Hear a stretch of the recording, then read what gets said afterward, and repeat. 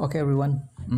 We're still discussing about the streetcar named Desire, but this time we discuss about a style, what we call as realism. So, a streetcar named Desire by Tennessee Williams is representing the realism. What is realism actually? So, realism is some kind of style or movement, right, in art, uh, in many forms. It can be in the painting and then also in literature. So basically, just similar to the name, realism refers to the reality. So the artwork, right, the artwork tries to imitate the reality as close as possible, as detailed as possible.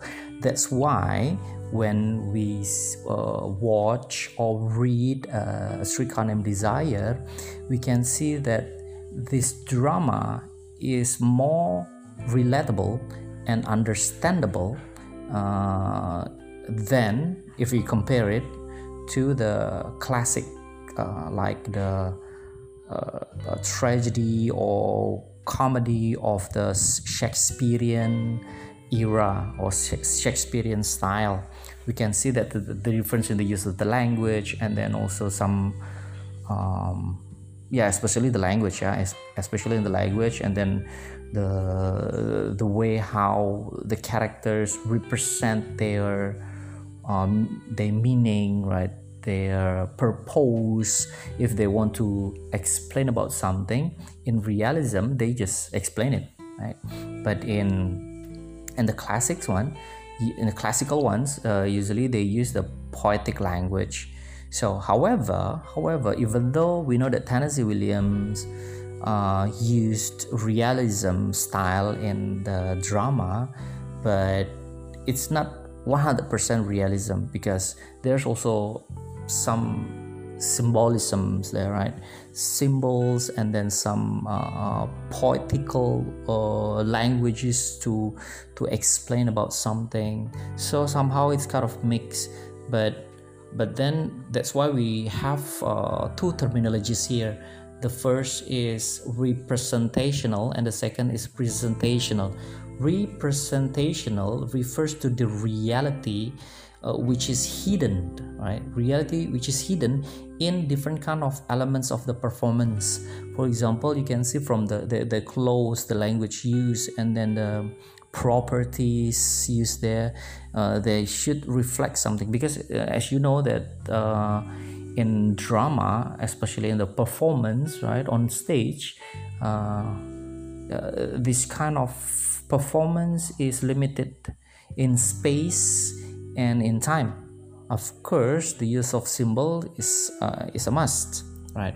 And then the second one is presentational. It's like artificial, always aware of performance. It means that this is the element where the actors, actresses, and then also the playwrights, right, take something from the reality to the stage. So like the building as close as the reality, and then the clothes, right, and then the fashion, and the way they talk, the body language, that kind of thing. Okay, so the playwrights try to imitate it from the real life. Okay, don't get confused with realism with paintings, for example, because we don't really discuss about paintings, but basically similar. Okay, realism tries to capture the idea in the reality to explain the meaning, even though the meaning is somehow reflected in the picture. So it's not only a painting of buildings as close as possible to the real world. It's not. For example, another example is that if you see a painting which looks like real, and then we consider it as realism, maybe yes, maybe no, because Somehow, realism is not only because of the painting is very similar to the reality, but it gives the meaning which we can get from the reality. I think enough for that. For this time, yeah.